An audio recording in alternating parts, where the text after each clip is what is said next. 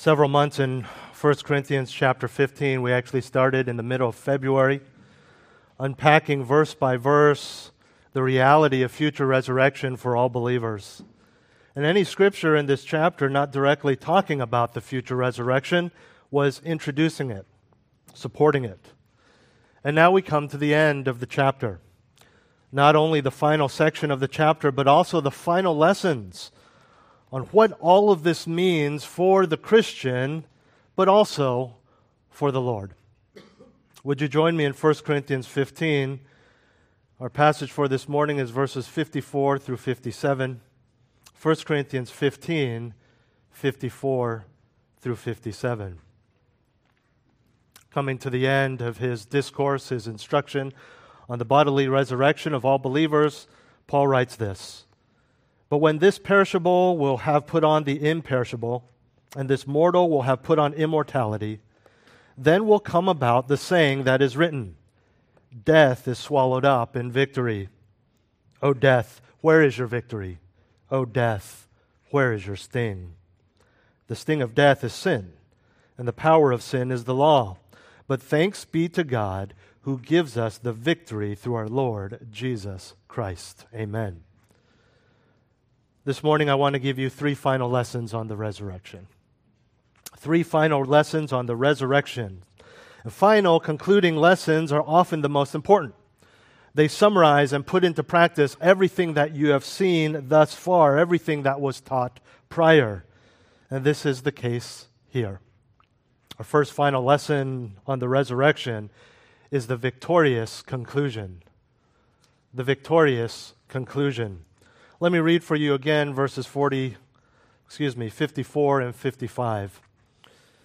"But when this perishable will have put on the imperishable, and this mortal will have put on immortality, then will come about the saying that is written, Death is swallowed up in victory. O death, where is your victory? O death, where is your sting?" Last week we saw that the resurrection body is necessary for existence in eternity. It's a theme, a truth, a reality that we have seen throughout 1 Corinthians 15. Being today in these temporal earthly bodies, we will one day die and be glorified for eternity and in eternity. Back in verses 51 through 53, we read this: "Behold, I tell you a mystery. We will not all sleep, but we will all be changed. In a moment, in the twinkling of an eye, at the last trumpet, for the trumpet will sound, and the dead will be raised imperishable, and we will be changed. For this perishable must put on the imperishable, and this mortal must put on immortality." This was an explanation of what will happen one day in the future, specifically speaking about the rapture indicated, signaled by the trumpet sound. And as we saw last week, the mystery that is revealed here was that not all believers will physically die. Those alive at the time of the rapture will be taken up to meet Jesus in the air. They do not need to die in order to do that. Those who had previously died before this time, this point in time, will be raised. But ultimately, the main point is that both parties, all believers, dead or alive, will be changed. All of this is signaled again by the trumpet, which is often the sound in the Scriptures to announce the presence or the manifestation of the Lord. Now, Paul continues this thought with similar terminology in our passage this morning, verse 54, by reiterating the same terms we saw in verse 53. But here, he moves on to describe what happens when the glorified bodies have arrived. In other words, he moves from what must take place, which we saw last week, to what will take place. And what will take place is the fulfillment of what was said in Isaiah 25:8, which Paul quotes in part here. "He will swallow up death for all time, and the Lord God will wipe tears away from all faces, and he will remove the reproach of his people from all the earth, for the Lord has spoken." That is Isaiah 25:8. And the part about death being swallowed up is what Paul alludes to, what Paul quotes here in 1 Corinthians 15. Back in verse 26 of 1 Corinthians 15, Paul told us that the last enemy of God to be abolished, after Christ has abolished all other rule, authority, and power, is death. And here, in our verse this morning, he says death will be, quote, swallowed up. To swallow something is a picture we have in the Bible of something being destroyed. It is something that is often depicted in movies and cartoons as well in our modern day. But more importantly, in the Scriptures, Proverbs talks about the wicked desiring to swallow up the innocent. In Habakkuk, the prophet, in complaining against God, asks God, why is he remaining silent while the wicked swallow up the righteous? In other words, why are you just waiting as the wicked destroy the righteous? And then in Isaiah 25, which Paul quotes here, it speaks of death's complete destruction when God swallows it up. And back when we looked at verse 26 and the surrounding verses, we talked about how when we think about something that is destroyed in a battle or a war, we think of buildings, we think of military bases, we think of people and weapons. We don't think of something like death. And it reminds us of the victory of Jesus Christ, that even something as inevitable as death will be destroyed. But he says it will be swallowed up. And to understand the fullness of this term, and so the fullness of God's victory in swallowing up death, we need to understand the sense of the original Hebrew, which Paul quotes here from Isaiah 25. What it tells us is that death is not merely destroyed so that it can no longer do any harm. It's done. Death is swallowed up. It can no longer harm anyone from that point on. However, the damage it has inflicted is already there. That's not what Isaiah 25 is saying. It is not like a criminal who is given the death penalty, and so he is no longer able to hurt anyone again, but the damage inflicted on his previous victims remains. That is not the idea here. The idea here is that death, yes, can no longer hurt anymore, but also that the damage done by death to believers in the past is undone. How? Resurrection. Resurrection. It is in the resurrection of the saints that death is destroyed. To put it another way, the end of death requires the resurrection of the dead. Since this is true, we know a couple of things. First, since the resurrection is not only guaranteed, but is a resurrection unto eternal sinless life. Okay, this isn't like Lazarus raised from the dead to one day die again. This is a resurrection unto eternal life. So the first thing we must understand is the victory over death is successful and permanent. Death, once swallowed up, will never come back. Secondly, we need to understand that since victory over death is found in resurrection, and resurrection is found in Jesus Christ, what we have in this battle is the defeat of death, arguably the most powerful force in this world. But it is defeated by a superior power, the power of God. Only God can do it. Which explains why Paul can go on in verse 55, not like a naive child who will one day be beaten, but like someone who knows that what he has just said is true and certain, that death will be swallowed up in victory. He goes on to taunt death. Verse 55, O death, where is your victory? O death, where is your sting? This is in part a quote of Hosea 13:14. We've already talked about how death is ultimately not the victor. God is the victor. Technically, God in Christ via resurrection. Now, the word victory that he uses here presents to us a big picture, long-term principle. It's big picture thinking. But with the word sting, Paul brings us to specifics.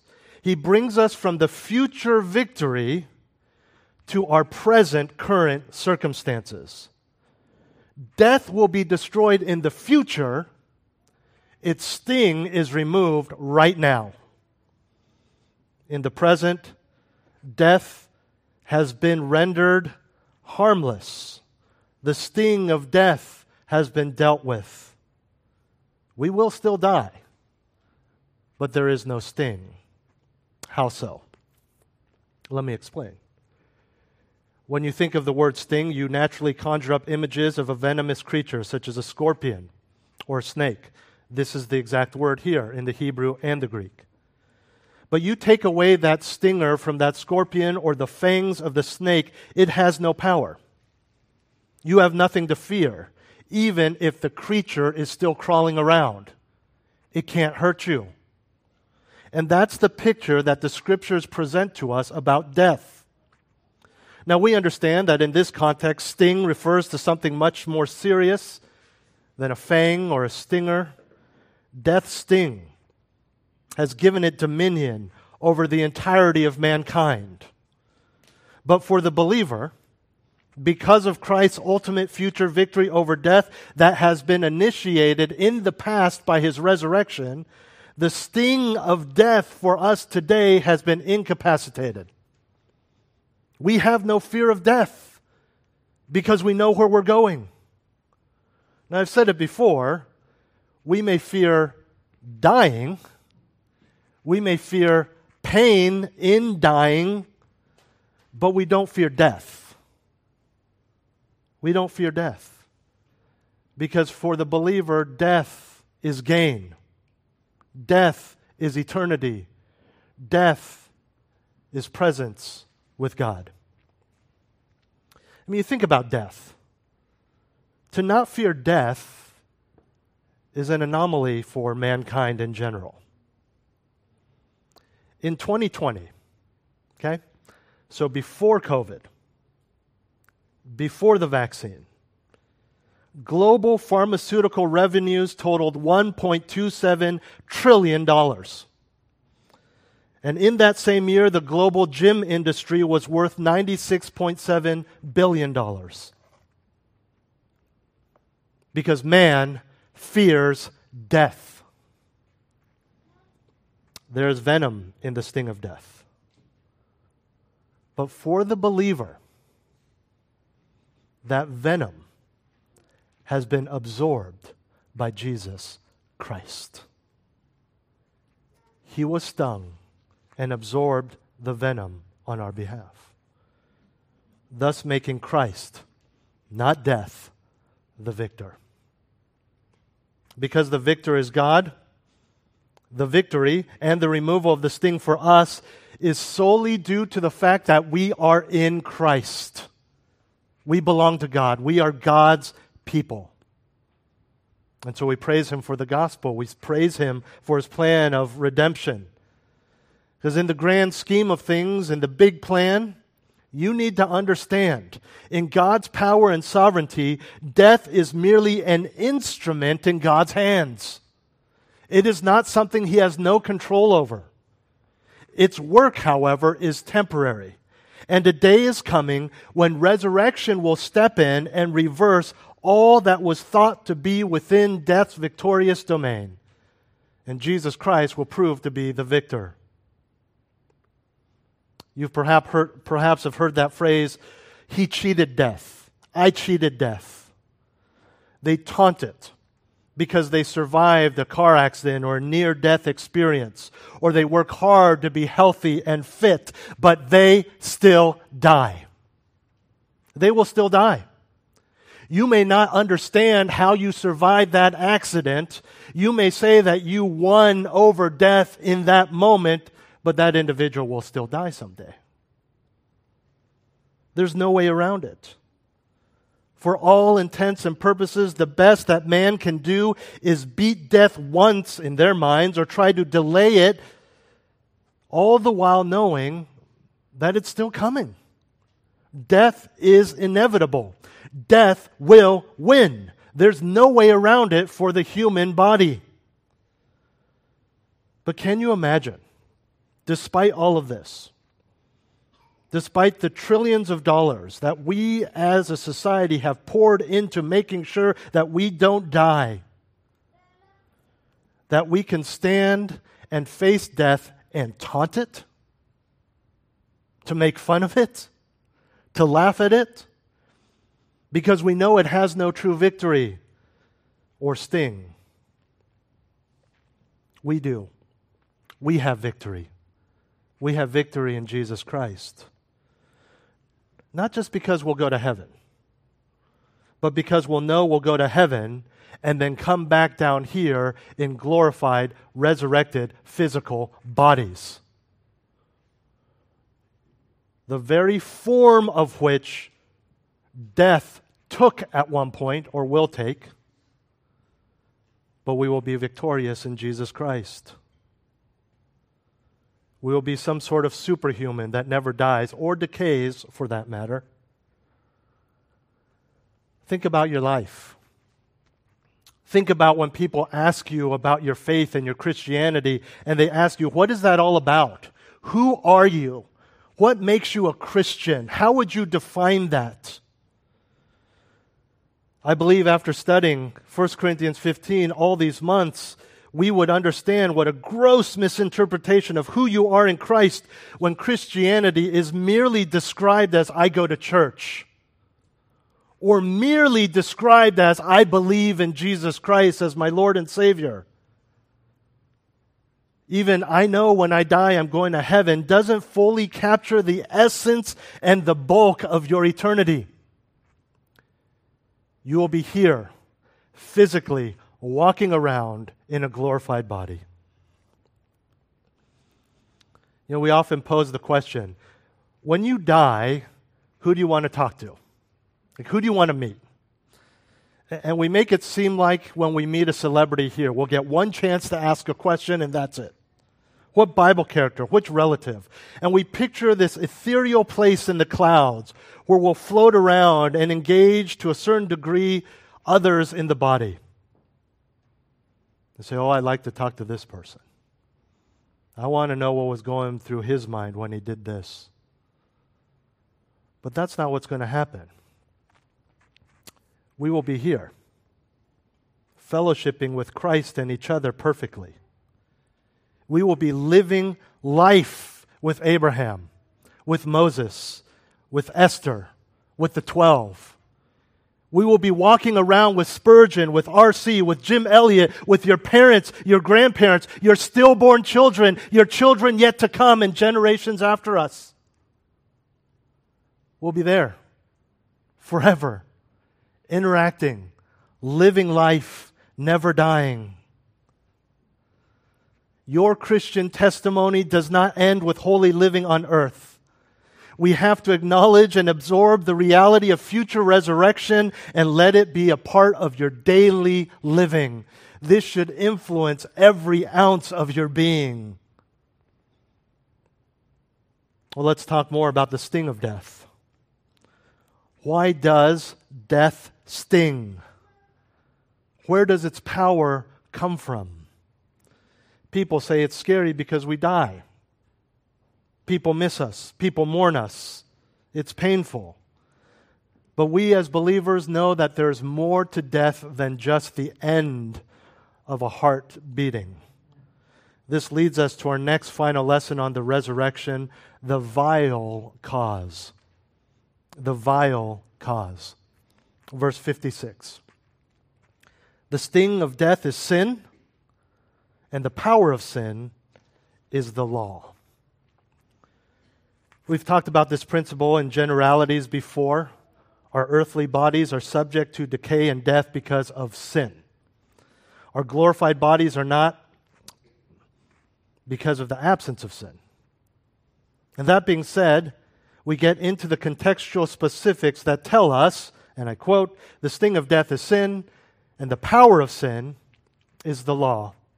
What does this mean? Let's start with the first phrase, the sting of death is sin. I've mentioned it to you in this series before in this way. I've simply said death exists because of sin. Let's elaborate on that. Although we have spoken much about the earthly bodies having that harrowing combination of death and decay, we have to understand, and this is important, death is not the result of decay. It is the result of sin. Using Paul's analogy of the sting, we can say that death is the result of the deadly venom, which is sin. And the connection between sin and death is clear all the way back in Genesis and throughout the Scriptures. I invite you to turn with me to Romans, where we're going to park it for a while, where Paul lays out this connection for us theologically. Start in Romans chapter 1, verse 32, and we'll look at some various verses regarding the connection between sin and death. In Romans 1:32, leading up to this verse, Paul has listed several sinful habits of the unregenerate, the unbeliever, and then he says, those who practice such things are worthy of death. He's not talking about Roman law. He's talking about God's law, God's justice, God's wrath. Jump to chapter 6 and look at verse 16. Romans 6:16. It brings up this idea that we are either slaves of sin or slaves of righteousness. Romans 6:16. Do you not know that when you present yourselves to someone as slaves for obedience, you are slaves of the one whom you obey, either of sin, resulting in death, or of obedience, resulting in righteousness? Look at verse 21, Romans 6.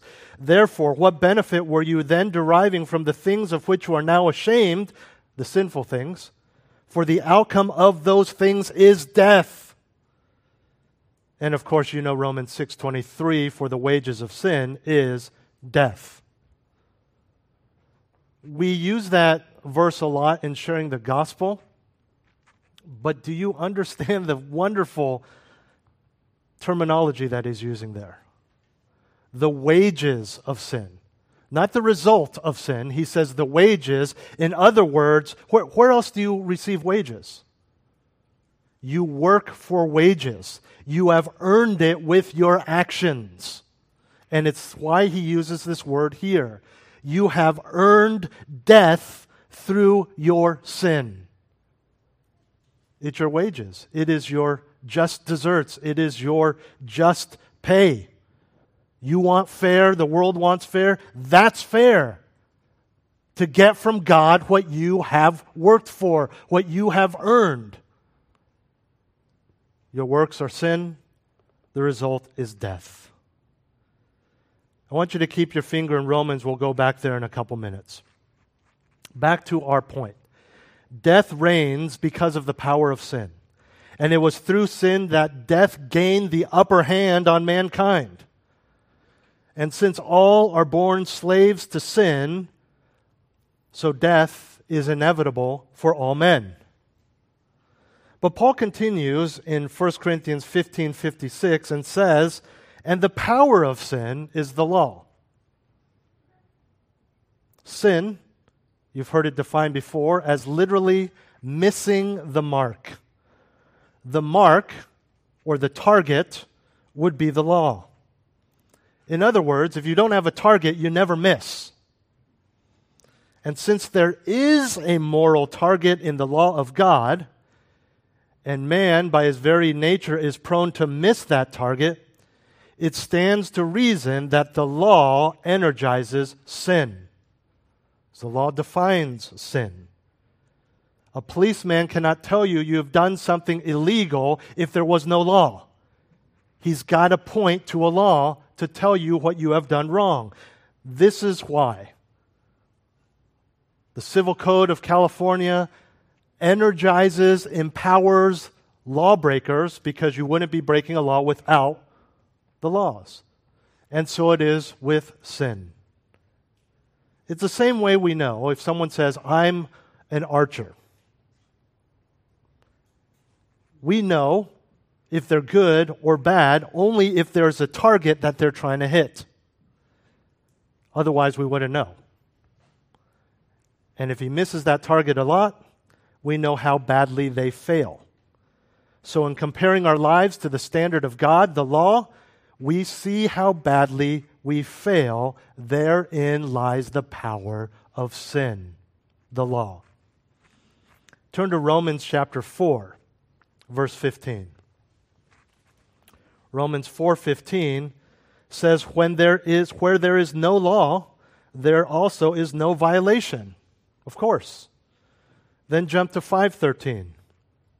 Romans 5:13. For until the law, sin was in the world, so there was sin, man was sinners, but sin is not imputed when there is no law. In other words, from the time of Adam until Moses, all men were sinners. However, until Moses was given the law by God, there were no specifics because there was no law to break. So until then, you couldn't count the sin against them in the sense that there was no law broken because the law was not given yet. And even though the knowledge of the law is what gives power to sin, we need to remember that the law is a good thing. I mean, think about our society. Who thinks the law is a bad thing? For the most part, criminals. The law is holy. It is righteous. It is good, Romans 7:12. It is God's very will. It is the reflection into commands of His character, and as such, the law never consents to be violated. The law never says it's okay to break me, to violate me, because its author, God, never consents to be disobeyed. He never says it's okay. God and His law will always react against the one who violates His word. I'm going to say that again because it's important. God and His law will always react against those who violate His word. Think about it. We say that those who are not believers, we say they're at war with God. Why? Because they violate His law. Because they're sinners. It's the same thing. An unbelieving sinner is at war with God. And so the power of sin lays in the standards or the law which man could not keep. Romans 7. I'm going to read a larger chunk. Romans 7, verses 7 through 13. What shall we say then? Is the law sin? May it never be. On the contrary, I would not have come to know sin except through the law. For I would not have known about coveting if the law had not said, you shall not covet. But sin, taking opportunity through the commandment, produced in me coveting of every kind. For apart from the law, sin is dead. I was once alive apart from the law, but when the commandment came, sin became alive, and I died. And this commandment, which was to result in life, proved to result in death for me.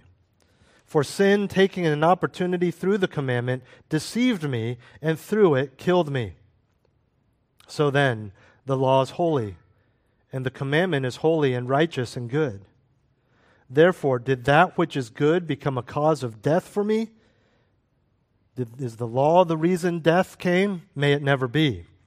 Rather, it was sin, in order that it might be shown to be sin by effecting my death through that which is good, the law, so that through the commandment sin would become utterly sinful. The law is good. We're not to condemn it because it exposes our sin. It brings us to Christ. It shows us our need for Christ. But it is also why there is death, because of our sin. Look at Romans 5, verses 20 through 21. The law came in so that the transgression or the sin would increase. But where sin increased, grace abounded all the more. So that as sin reigned in death, even so grace would reign through righteousness to eternal life through Jesus Christ our Lord. So even though transgression or sin increased because of the law, for the believer, the more we sin, the more grace abounds because of what Jesus Christ our Lord has done. And that leads us to our third and final point, the veritable conqueror. 3 final lessons on the resurrection. We have seen the victorious conclusion, the vile cause, and finally, the veritable conqueror. Verse 57. But thanks be to God, who gives us the victory through our Lord Jesus Christ. The reality of all of this is highlighted in that powerful word, victory. Because victory is the language of war. Victory is the language of the existence of enemies. Victory is language that indicates that the enemy, theoretically, could have been the victor. I believe that in knowing these fundamental realities of victory versus loss, the words that Paul says here, but thanks be to God, have way more significance for us. Although it was always true that God would be the victor, it is in His grace that you as an individual are part of that victory. That He has chosen you and saved you. He has chosen you to be part of the winning team. And notice how he phrases this. He says, who gives us the victory. The language of giving is the language of grace. It was a gift. We did not earn it. It is in our salvation that we gain that victory over death, and we did not earn our salvation. To be specific, the victory He gives us is over sin and the law, which lead to death. The verse and the entire testimony of Scripture is clear. God gives us the victory. And the means by which this triumph was won is through the sacrifice of Jesus Christ.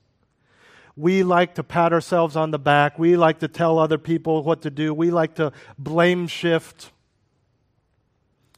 That's all in line with forgetting God's grace. We are who we are because of what Jesus Christ has done. We are not to smash, condemn, or judge. We are to thank God for who we are.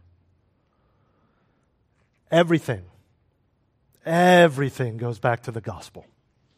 And the gospel is the source of thanksgiving. Paul writes here, and many other places in his epistles, thanks be to God. Christian, are you thankful? Are you thankful? No matter how much life throws at you, even incurable disease and death, rest assured, friends, that the victory is yours. My children are young. They sometimes struggle with gratitude. Obviously, they are children, but more importantly, they are unbelievers. And with their when their lack of gratitude bothers me the most is when we're at the end of a day when they've been given a lot more than a normal day. After a day of fun where we've gone out to a theme park, or perhaps the afternoon, Christmas afternoon, after opening all their presents on Christmas morning. A lack of thankfulness just hits harder at that moment because they've been given so much in very recent memory. The problem is that despite what has happened just moments ago, what they are reacting to is what is happening right now. Not the roller coasters this morning, not the gifts this morning. I don't like what's happening right now, and so they're ungrateful. It doesn't matter how many gifts they got an hour ago if they're not getting the lunch that they want right now. There's a disconnect. Adults, we do this too. Although we can ride the emotion of happiness for longer, as adults, we often disconnect what we have been given in Christ with what we think He is withholding from us right now.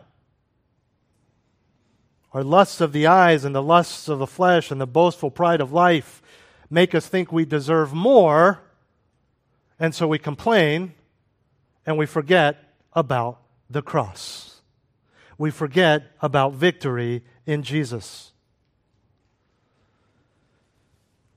Usually it's not something physical that we think God is withholding from us.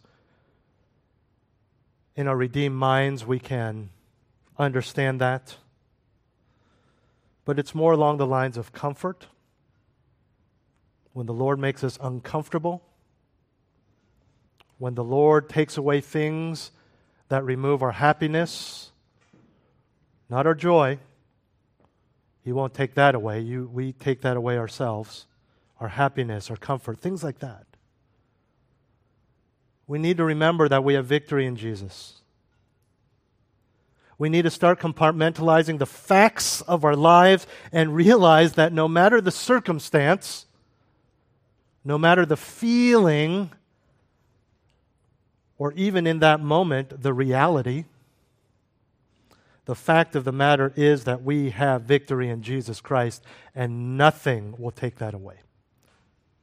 Because nothing can remove you from the love of God and the hand of God. And as powerful as He is, even the devil can't go back in time and stop the cross. We have victory in Jesus. And life may be difficult. Life may be hard. You may not get what you want. You may be unhappy. You may think your spouse doesn't do what you want them to do. And the truth of the matter is, those may all be real, objectively. But that doesn't change the reality, the overarching fundamental reality of your very being, which we must remember was not the reality of our being for the first 10, 20, 30, for some of us 70 years of our lives, but by the grace of God. And now we have victory. 3 final lessons on the resurrection: the victorious conclusion, the vile cause, and the veritable conqueror. There's a hymn that we once sung. It's been a while. It's called Victory in Jesus. And it speaks of our time of victory and one day in glory in heaven. We can fill in the blanks. We know we will come back to the new redeemed earth.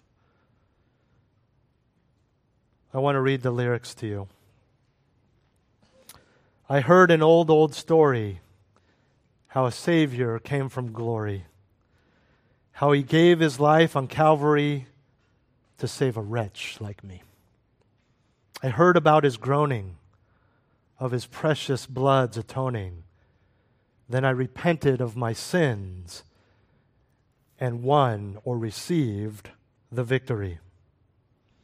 I heard about His healing, of His cleansing power revealing, how He made the lame to walk again and caused the blind to see. And then I cried, Dear Jesus, come and heal my broken spirit. And some sweet day I'll sing up there the song of victory. I heard about a mansion He has built for me in glory. And I heard about the streets of gold beyond the crystal sea.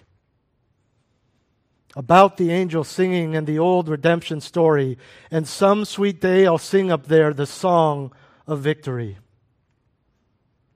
And the chorus says, "Oh, victory in Jesus, my Savior forever. He sought me and bought me with His redeeming blood. He loved me ere I knew Him, and all my love is due Him. He plunged me to victory beneath the cleansing flood." Let's pray. Heavenly Father, in and of ourselves, we have no gall, no courage to say, "Death, where is your victory? O death, where is your sting?" But it is because of your victory over death, and you're calling us to yourself, that the sting of death is gone. Death is not victorious. Death for us is just the beginning.